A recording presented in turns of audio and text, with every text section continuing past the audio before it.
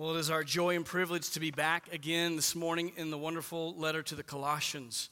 If you would take your Bible, open with me to Colossians chapter 3.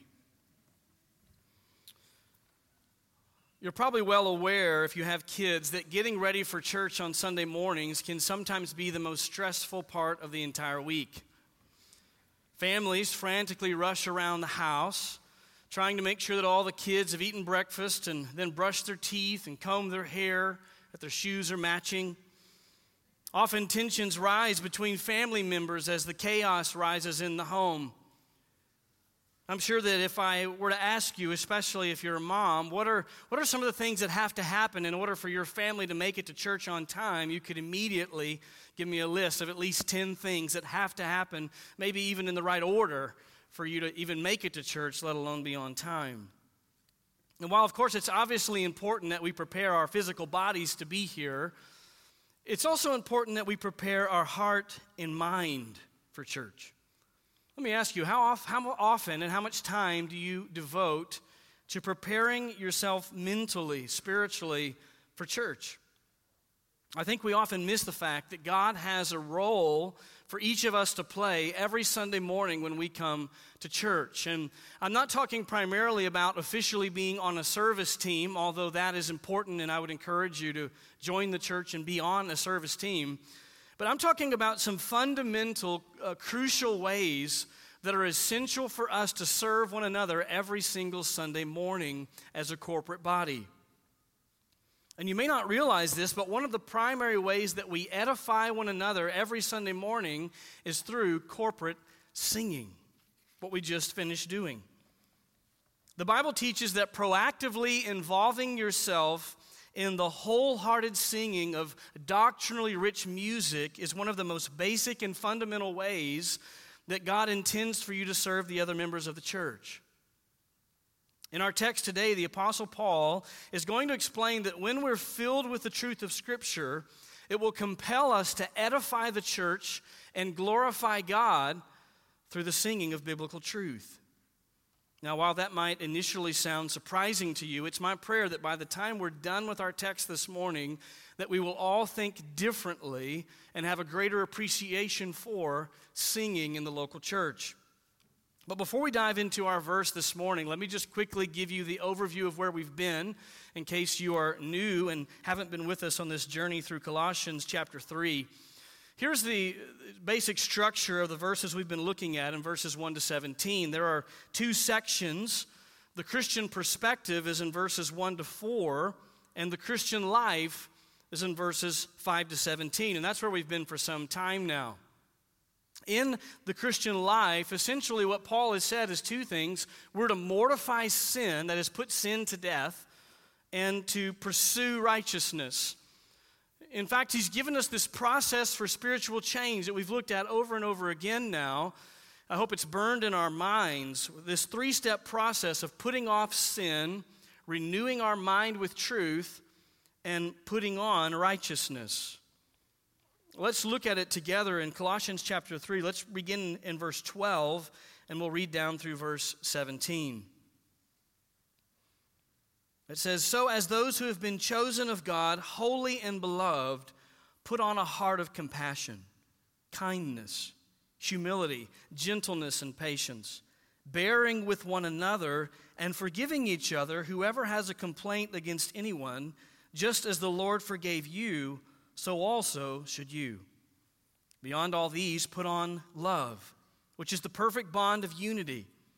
Let the peace of Christ rule in your hearts, to which indeed you were called in one body, and be thankful. Let the word of Christ richly dwell within you with all wisdom, teaching and admonishing one another with psalms and hymns and spiritual songs, singing with thankfulness in your hearts to God. Whatever you do in word or deed, do all in the name of the Lord Jesus, giving thanks through him to God the Father." We've been developing this simple theme throughout these 17 verses, that every Christian must proactively put sin to death and pursue righteousness. That really is the Christian life. We are, in our sanctification, putting sin to death and pursuing righteousness. As you see there on the screen, Paul gives us these three descriptions of who we are in Christ. We are chosen by God, beloved of God. We're holy, set apart unto the Lord, and that should motivate us then to fulfill the commands that Paul gives us in this letter. He tells us to put on righteousness, and he gives us these 5 virtues that we're to put on as Christians towards one another. We're to put on heartfelt compassion, kindness, humility, gentleness, patience. And the fruit of that will have results in our church corporately. Paul's been talking for the last several weeks about how the church should respond to one another. He says a church that puts on these virtues will be a church that bears with one another and that forgives one another. Then he gave us the essential virtue of love that really ties the whole thing together. Now, last week we began a new section of this portion of Paul's letter, and we began looking at 4 fundamental commitments for every believer. There are 4 commitments that we must commit ourselves to individually, but also as a body. Remember, he's speaking to us collectively. The first 2 of those commitments we saw last week in verse 15. Commitment number 1 is to be controlled by peace. We're to let the peace of Christ rule within our hearts, Paul said. And commitment number 2 is to be committed to gratitude. We are to be a people characterized by giving thanks to our Lord and Savior. Now that brings us to a third commitment this morning. Well, we'll focus our attention. Here is the commitment. Commitment number 3, be filled with Scripture.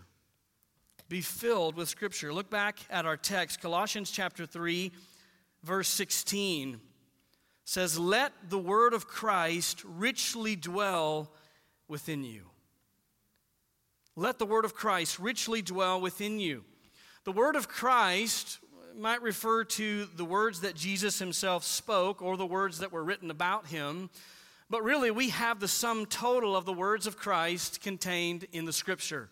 Remember that Paul tells us that all Scripture is inspired by God in 2 Timothy chapter 3, verses 16 and 17. All Scripture is breathed out by God and profitable for teaching, for reproof, for correction, for training in righteousness, that the man of God may be complete, equipped for every good work. And so we have in the Scriptures then the words of Christ. So keep in mind that for the Christians originally receiving this letter, they didn't have the full New Testament yet. It was still being written. They may have had portions of letters. Obviously, they had this letter from Paul. They may have had portions of the Old Testament, but it was expensive and difficult to have copies, certainly at the personal level. Maybe each church might have a copy, but not every individual. But we have the full counsel of God. It's sitting in your lap. You probably have multiple copies at home and on your phone and on your iPad. And so we as God's people today should have even greater appreciation for the words of Christ because we have the full counsel of God in the Scriptures. And this is Paul's command. He says, let it dwell. That's the command. Let the Scriptures, the Word of God, the words of Christ, let it dwell. Now that word dwell is a present active imperative. We've talked about this before, but in the present tense, the idea is a continual action. He's saying, as a pattern of life, every Christian should have the word of Christ richly dwelling within them actively. The word dwell means to live or to make a home within. So we could say, let the word of Christ live within you, or let it make its home within you. In order to emphasize just how emphatic he's being here, he adds the word richly, which could also be abundantly. Let it dwell within you richly, continually, daily, as a pattern and habit of life. Now, when we talk about the word of Christ dwelling within us richly, obviously we're not talking about just a verse here or there. We're talking about huge portions of the Scripture hidden in our hearts that are part of our meditation on a daily basis, to where the words of Christ are dwelling within us abundantly in an ongoing fashion. Understand that when the truth of Scripture is living in you or dwelling in you, that has an immediate impact on your life, on the way you live and think. Suddenly, it means that everything you encounter in your day is brought back to the Scriptures. The first reflex for us is, what does the Bible say? Every news article, every disruption in the day, every sin, every joy, every trial is brought back to the Scriptures when the words of Christ are dwelling richly within us. When the words of Christ are dwelling within us, we're eager to share the gospel with unbelievers. We're eager to edify one another in the truth in discipleship. It governs our actions, our reactions, our plans, our goals. Everything is affected when we obey the command for the Scriptures to be richly and abundantly dwelling within us. Now, I recognize this Sunday is Mother's Day, and I could have perhaps chosen a passage that was more directly pointed at that subject. But the truth is, moms, I couldn't think of a better truth to give you than this. Let the words of Christ richly dwell within you. Do you want to be a godly mother? Know the Scriptures. Love the Scriptures. Live the Scriptures.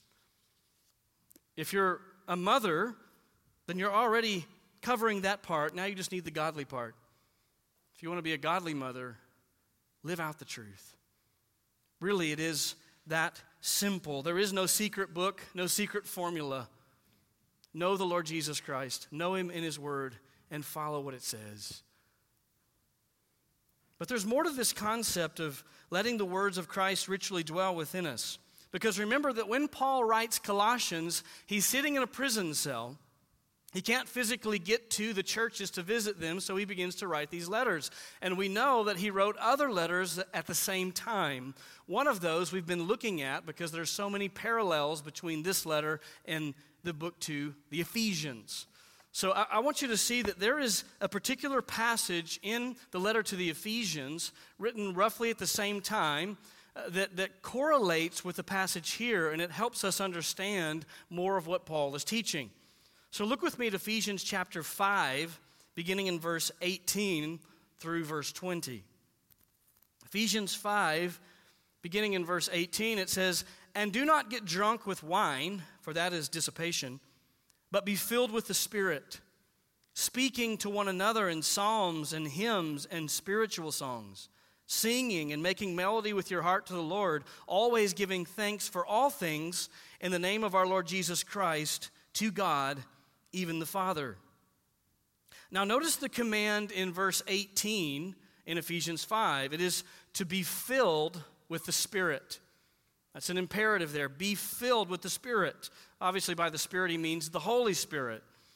He's commanding that we as Christians live under the dominating influence of the Spirit. And he makes a comparison here with a person that's under the influence of alcohol. He says, just as a person who is drunk comes under the influence of that alcohol and acts in accordance with that drunkenness, the Christian is to come under the influence not of alcohol, but of the Spirit and live in conjunction and accordingly with the Holy Spirit. By the way, he's not equating the effects of being drunk with the effects of being filled with the Holy Spirit. That is a misunderstanding that some in different branches of the charismatic movement have taught. There's nothing in the Scripture that talks about being drunk in the Spirit. What he's saying is, just as you come under the influence of that alcohol and it affects you, when you have the Holy Spirit living in you, it should affect you. He becomes the dominating influence in your life. But here's the interesting thing. Notice that the effects that Paul describes in Ephesians 5 of being filled with the Spirit are the exact same effects in Colossians 3 of letting the Word richly dwell within you. Look back at Ephesians. What are the effects of being filled with the Spirit? Verse 19. Here's what will happen when you're filled with the Spirit. You'll be speaking to one another in psalms and hymns and spiritual songs, singing and making melody with your heart to the Lord, always giving thanks for all things in the name of our Lord Jesus Christ to God, even the Father. Now notice the striking similarities. And here's the significance. The command to be filled with the Spirit and the command to be filled or to have the Word of Christ dwelling within you are connected. You see, the command to be filled with the Spirit is a passive command. That means it's got to happen to you. You cannot fill yourself with the Spirit. The Spirit has to fill you. But the command in Colossians to let the word of Christ dwell within us is an active command. That means we're to pursue it. Here's how this goes together. The Spirit of God works within us through the means of the Word of God. And so as we fill our minds with the truth of Scripture, the Holy Spirit works in conjunction with that truth to sanctify us. That's what Paul is saying. The two go together. Now we know in the Scriptures that the baptism of the Holy Spirit, as described in 1 Corinthians 12 and other places, is a one-time event that happens at salvation. If you're a Christian, you are baptized into Christ by the Holy Spirit. There's no second baptism of the Holy Spirit. But we are daily to be filled with the Holy Spirit as we continue to fill our minds with the truth, meditate on the truth, and apply the truth. You see the correlation. So many Christians are stifling the work of the Spirit in their lives because they refuse to discipline themselves to dwell intentionally and continually on the truths of Scripture. Just as God does the work of salvation through the means of the preaching of the gospel, the Spirit does the work of sanctification through the means of the Word of God. And so many Christians are sadly deceived into substituting mystical and emotional experiences for the disciplined study and meditation of the Scriptures. But remember, back in chapter 2 of Colossians, leading into chapter 3, Paul warned us that mystical experiences are not the key to sanctification, that we can never depend upon those things to sanctify us. Listen to Colossians chapter 2, verses 18 and 19. He says, "Let no one keep defrauding you of your prize by delighting in self-abasement and the worship of angels, taking his stand on visions he has seen, inflated without cause by his fleshly mind, and not holding fast to the head, from whom the entire body, being supplied and held together by the joints and ligaments, grows with a growth which is from God." Paul is saying, don't let anyone tell you that you're disqualified because you don't have these visions and mystical experiences. He says those people are not holding fast to the head, who is Christ. So we have to resist the ever-growing pressure in Christianity today to look for God to speak to us through visions and impressions and dreams, instead of committing ourselves to the fundamental basics of the Christian life, which are found in following the Scriptures, to let the word of Christ richly dwell within us. If you want to grow in Christ, study the Bible, meditate upon the Bible, and apply it to your life. The Spirit of God is working in the life of every Christian in conjunction with the Word. Only then will we really grow in Christ's likeness. Now, at this point, you may be thinking, well, that's great and all, but how in the world does that tie into congregational singing? Well, we're going to get there in just a moment, but we get our first clue here at the end of this phrase in verse 16. Look at verse 16. Let the word of Christ richly dwell within you. That word you is not singular, it's plural. That is, in you collectively, as a group, as a church. Let the word of Christ be dwelling, living at home in Northlake Bible Church as a body. We could apply it that way. Collectively. Now, if that's to happen, each of us individually have to be filling our minds with the truth. But the idea here is that if we do that individually as a church, it has a collective effect on us as one body. There's a corporate result of letting the words of Christ richly dwell within us. What is that corporate result? Well, understand, Paul's going to give us one corporate result, one church-wide result, but it's not the only result, but it is the one that he's going to focus on here. But before he gets to it, he gives us this modifying statement. Look back at verse 16. Let the word of Christ richly dwell within you with all wisdom. With all wisdom. Now, just for a moment, I have to explain this word wisdom because the Greek word for wisdom means something different than what we often think about when we use the word in English. We usually or often use the word wisdom almost as a substitute for words like knowledge or insight. But biblically, wisdom implies something more than just knowledge. Biblical wisdom includes knowing biblical truth and living it out. The wise person in the Scriptures is the one who not only knows what to do, but does it. In the Proverbs, notice the balance, the discrepancy between the wise man and the fool. What's the difference? The wise man follows after obediently to the truth. He knows the truth and he walks in the truth. That's the idea here. Here's a definition of the word. It's the capacity to understand and function accordingly. To know the truth and to function in accordance with the truth. That's what wisdom is. So Paul is saying as we apply this living or indwelling of the Word of God in this corporate result, we're to do it with wisdom. That is, we're to be a people who not only know what the Bible says, but who are actively seeking to live out what the Bible says. Now, he modifies this command with 3 participles. If you haven't been to English class in a while, think of it basically as this. A participle is an ing word. Usually that's how it translates into English. There are 3 ing words here: teaching, admonishing, and singing. When we let the words of Christ richly dwell within us as a body, it's going to have a corporate result, and Paul explains it through these 3 words. Now, I have to tell you, as we dive into this morning, commentators are split in their opinions on exactly how these 3 words relate to one another. There are a couple of options of what Paul could be saying.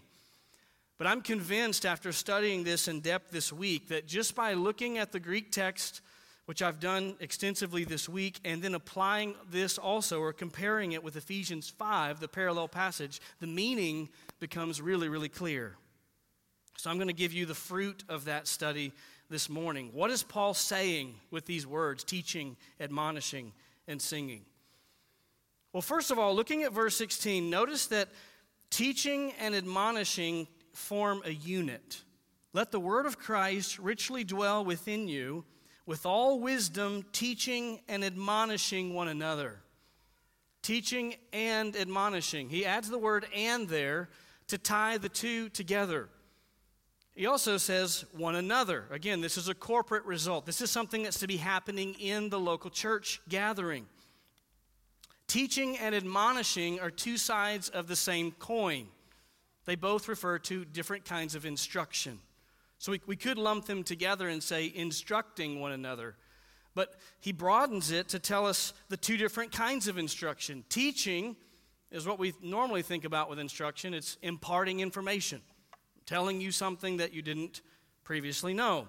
Admonishing is different. This is admonishing. It's to counsel about avoidance or cessation of an improper course of conduct. To admonish, to warn, to instruct. Admonishing is calling someone back. They're not walking in wisdom, and they need to be called back to walk within wisdom. Paul says both of these go together, both of these kinds of instruction. This is the corporate result of a church where the word of Christ is dwelling within them. Now, when we hear that, we may initially think of teaching in a class-like setting, that Paul is saying, okay, when the word of Christ richly dwells within you, there's going to be a lot of teaching.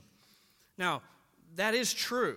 We see in Acts chapter 2, immediately, the new believers were gathered together around the teaching of the apostles. That's what we're doing this morning by opening up the teaching of the apostles in the Word of God. That is to be a fundamental part of the local church. We're also to teach each other in the sense of discipleship. Jesus said to go and make disciples, teaching them to obey all things I've commanded. So we are to teach in the local church, but that's not what Paul means here in this context. He doesn't mean teaching in the sense of giving a class or even teaching from the pulpit as I'm doing right now. He has one specific method of teaching in mind.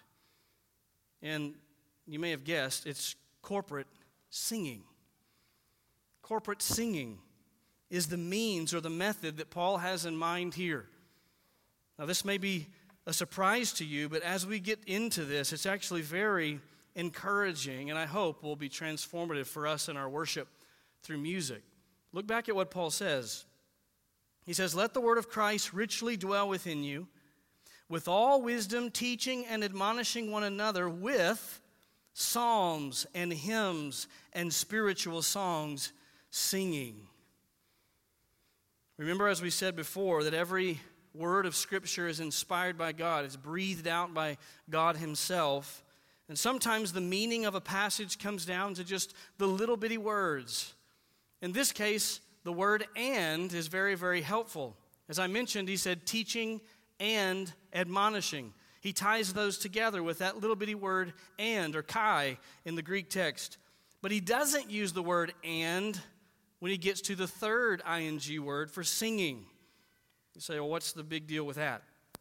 What it means is he's lumping the first two together, teaching and admonishing, and the third word, singing, is modifying or describing how we teach and admonish, and it's through singing.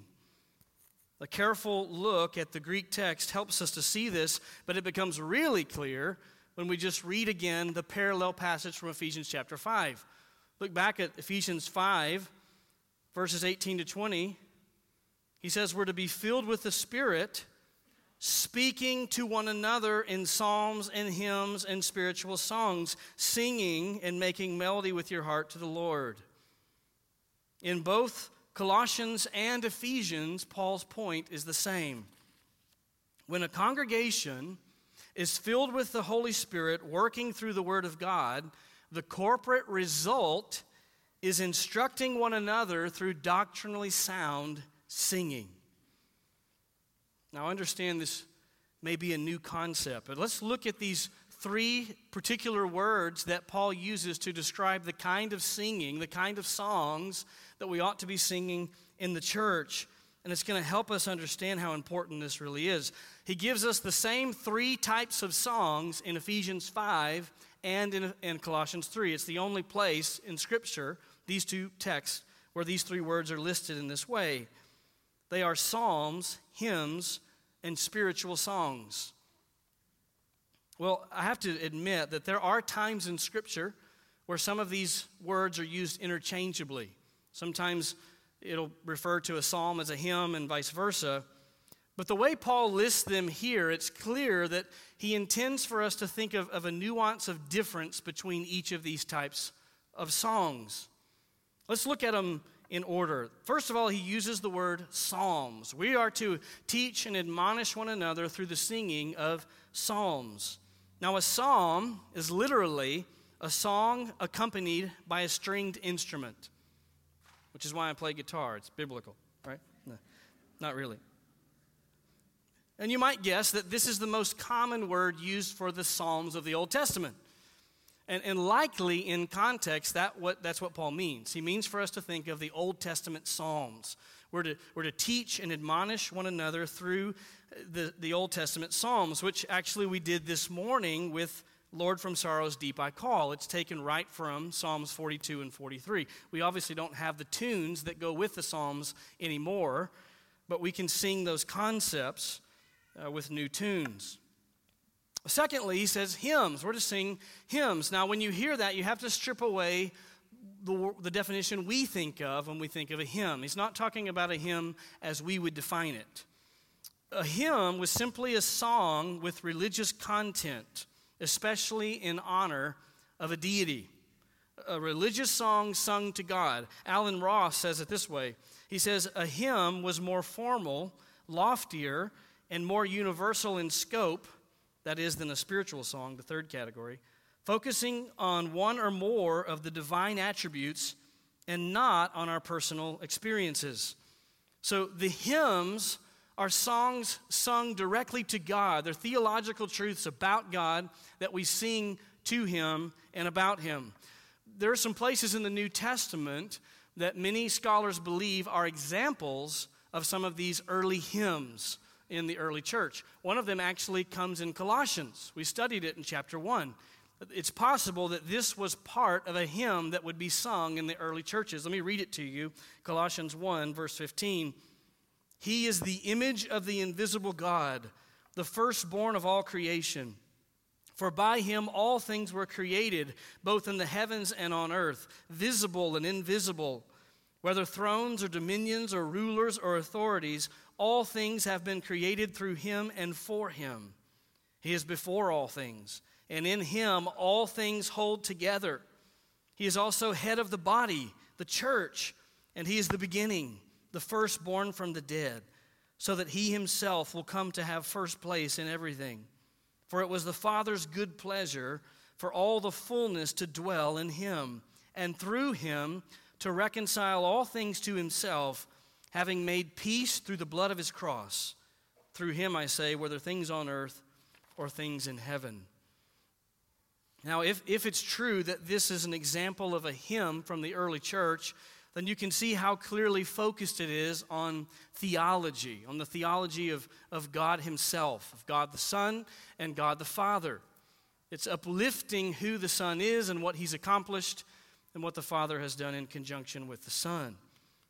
It's interesting, we have an example in the New Testament when Paul and Silas are beaten and thrown into prison in Philippi.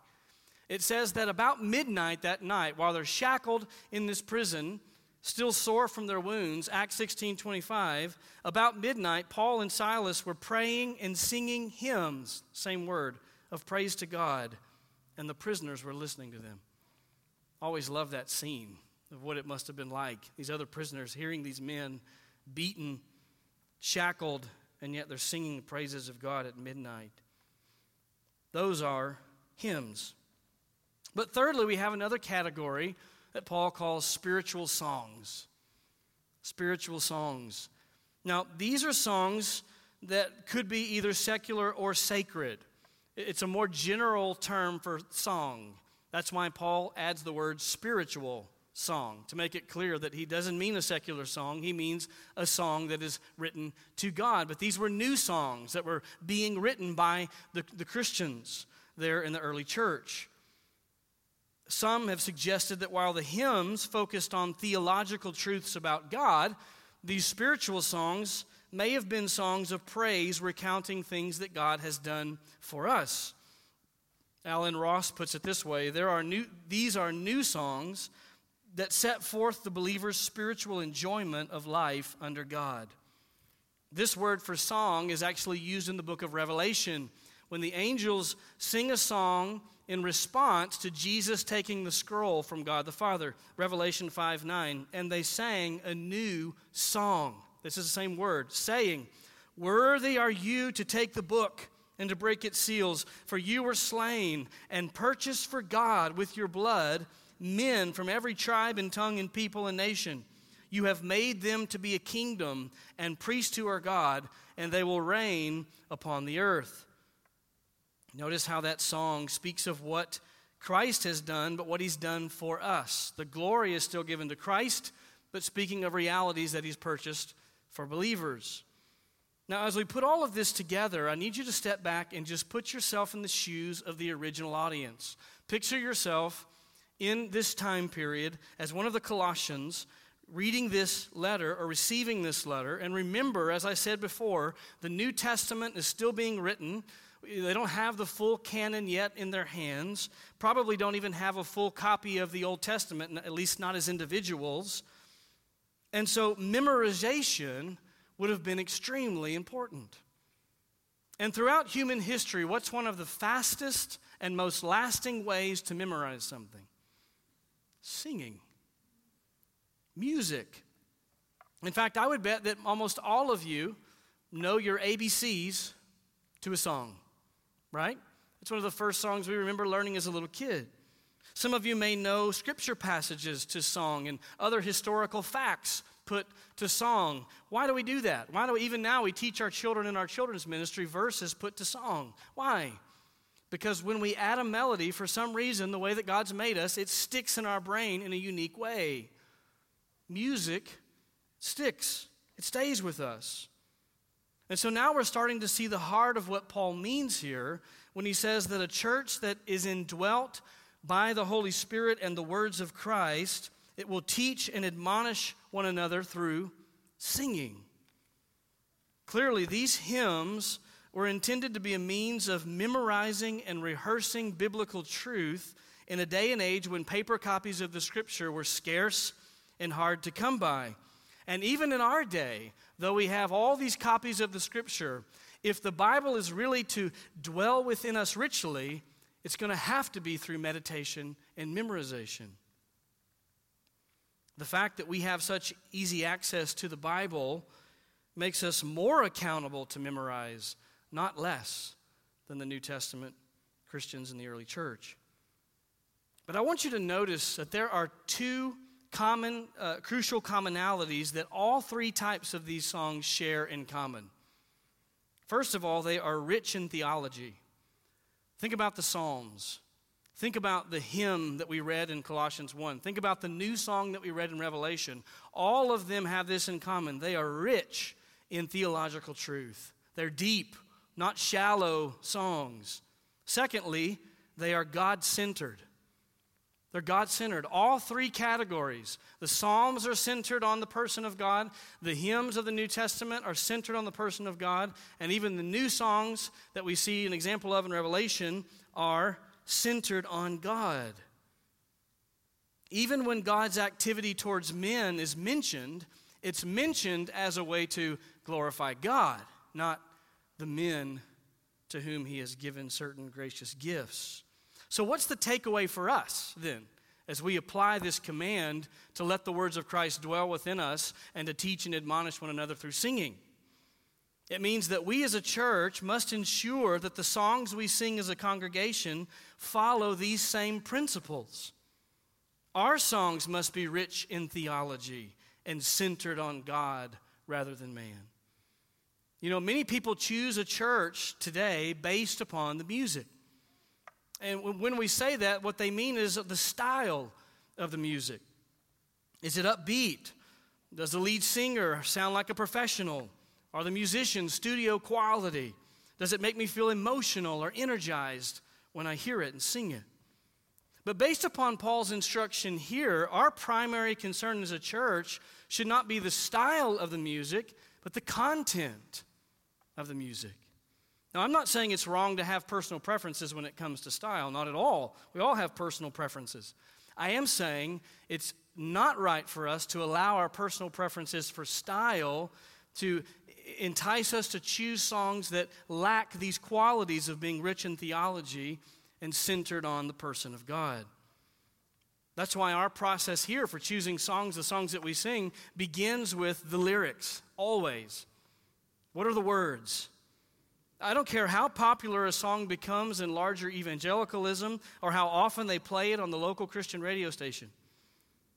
And by the way, let me just say, if you can sing a supposedly Christian song to your sweetheart and not commit heresy, it's not a Christian song. None of this, I love the way you hold me, you make me warm and fuzzy, hold my hand, type of stuff. Listen, if the lyrics are shallow and man-centered, it has no place in congregational singing. We are here to worship and exalt our God. Why are we so concerned about this? It's because Paul says that singing corporately is a corporate means by which we teach and admonish one another with the Scriptures. What Paul is saying very practically is that when you stand here and sing, and you stand shoulder to shoulder with people all around you, and you hear them singing out to God theologically rich music, you are taught and instructed and edified, and they are edified by hearing you sing these truths. Every time we sing, it's as if we're calling each other to believe these things and to walk in these things. Let me show you an example just from this morning of how songs can teach and admonish us. These are from what we sang this morning. The soul that on Jesus hath leaned for repose, I will not desert to its foes. That soul, though all hell should endeavor to shake, I'll never forsake. How about another example? Should my life be torn from me, every worldly pleasure, when all I possess is grief, God, be then my treasure. Be my vision in the night.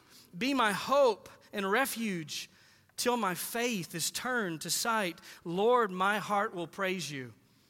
O my soul, put your hope in God. My help, my rock, I will praise him. Sing, oh sing, through the raging storm. You're still my God. my salvation.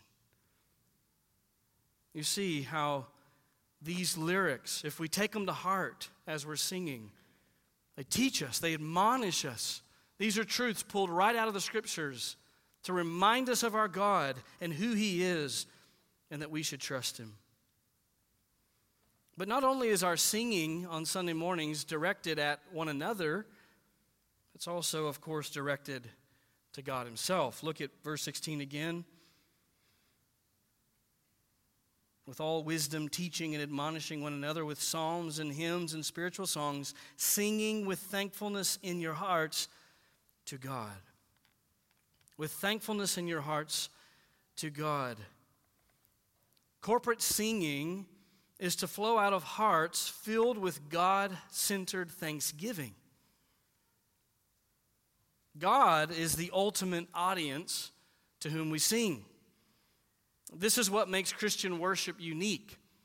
You understand, all people in every culture like music. Every culture has its own kind of music that they like, but universally, people like music. People sing. Unbelievers sing all the time. But when Christians sing together, we sing to God, the true God. He's the object of our song because He's the object of our affection. And as we studied last week, gratitude is a basic disposition that should describe every single Christian. The natural result of a Christian filled with gratitude is worship through song. When we're happy, we sing. When we're sad, we sing. When life is difficult, we sing. When life is going well, we sing. Understand that what Paul is getting at here is that our singing is to be from the heart. He says, with thankfulness in your hearts to God. That is, a heart overflowing with thankfulness to God. It should affect the way we sing, the fervency with which we sing. Sing with your heart to God. See, when we gather as a body, we have something to sing about. We serve the one true God of the universe. We've been redeemed by the blood of His Son. And now, even today, He's working within us as His people through the Word by His Spirit to sanctify us, to make us continually more and more like His Son. And the Bible says for Christians, He's working together all of our circumstances for spiritual good and for His glory. If you're a Christian, you have something to sing about. And you may say, well, you don't understand. I don't have a great voice. And to that I say, that may be very well true. But you have a great Savior, and He's worthy of the praise that is due His name. Most years, a group from our sending church at Countryside Bible Church sends out a group of men to the Shepherd's Conference at Grace Church in California. And that group of men has grown over the years to be somewhere around 30 men. We come together in fellowship. It's a great time to be with those men. I remember a couple of years ago, I was sitting there next to a dear brother whom I love, who's very special to me, from Countryside, and we were talking as the service began, and they called us to worship. It was time to stand and sing. And it hadn't dawned on me yet, but I had never actually stood next to this particular brother before during corporate worship. And as he began to sing, I quickly realized that though God had blessed him in many, many spectacular ways, singing was not one of those. He boldly attempted to sing with all his might, but he was not only off key. Honestly, I'm not sure he was in a key. It sounded much more like groaning than singing. At first, I was distracted. I was taken off guard, and I thought to myself, how in the world am I going to focus on singing, standing next to this brother? But soon as I began to think on that, my distraction turned to conviction. Because I realized that he was not unaware of the fact that he didn't have a good singing voice. He was simply determined to worship his Savior because he's worthy of the praise. Brothers and sisters, I would challenge us to think differently about what goes on in our corporate worship here at Northlake Bible Church. I would call us to evaluate our singing.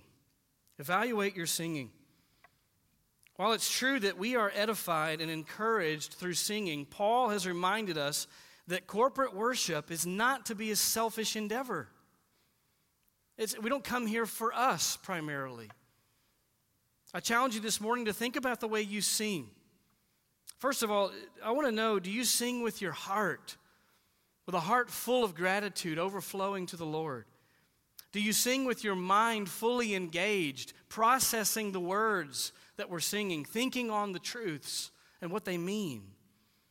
Do you recognize that your singing is intended, obviously, to glorify God, but also to edify the people around you as they hear you declaring these truths with a full heart that obviously affirms them? It encourages them to sing with their full heart to the Lord. Paul says that when we as individuals are committed to having the word of Christ richly dwell within us, we will be a church who corporately sings for the glory of God and for the edification of one another with a heart full of thanksgiving. It should affect not only the content of our singing, but the fervency with which we sing. Evaluate your singing this morning. Secondly, evaluate your relationship with Scripture. Does the word of Christ live in you abundantly? Is your mind in a constant state of renewal because you're daily and regularly meditating upon the Scriptures? When you encounter questions and difficulties and joys and trials in life, do you have the reflex of asking first, what does the Bible say? What does the Bible say about how I should respond? Are your conversations seasoned with Scripture? I want you to think about it this way. If persecution broke out in our country and they took from us every copy of the Scriptures, you had no written copy of the Bible or electronic copy of the Bible, how much Scripture would you have stored away to meditate on? Or would your meditation dry up and cease? Maybe you're here this morning and the truth is Paul's instruction to love the Scriptures and to sing with your full heart just seem really odd to you. Maybe you've never really understood the need for reading the Bible or joining in singing and always found it odd when others did. Friend, if that's you this morning, I would just lovingly ask you to evaluate your own heart. Do you really love the Lord Jesus Christ? Because the Bible says that when we truly love Christ, we will love His Word, and we will love His people. We will love to worship. And when you understand what Christ has done for you, and songs are put before you to sing that magnify the grace that we've received in Christ, your heart will resonate with those truths and desire to join in. If you have no place in your heart for the Scriptures, you have no desire to sing the truth, have you really come to understand your need for Christ? You understand that there's no way to be right with the Father except through the Son. That Jesus lived the perfect life that we should have lived. That He willingly went to the cross and was crucified on the cross to pay for the sins of all who would believe in Him. And we know that's true because He rose from the dead. He's alive today, validating all that He said and taught and validating who He was. The Bible says if you'll repent of your sins, if you'll turn from your sins and put your faith in Jesus Christ as your only hope of salvation, then you will be saved. And one of the very first things that happens when God transforms you is a love for His truth and a love for His people that overflows into a love for singing rich music. Believers of Northlake Bible Church, it's my prayer that we never take for granted the gift that God has given us in the church of doctrinally sound truth to sing. May we commit ourselves to sing with full hearts of gratitude for the edification of one another and for the glory of God. And may we be a people, individually and corporately, of whom it could be said that the words of Christ dwell abundantly within us. Let's pray together.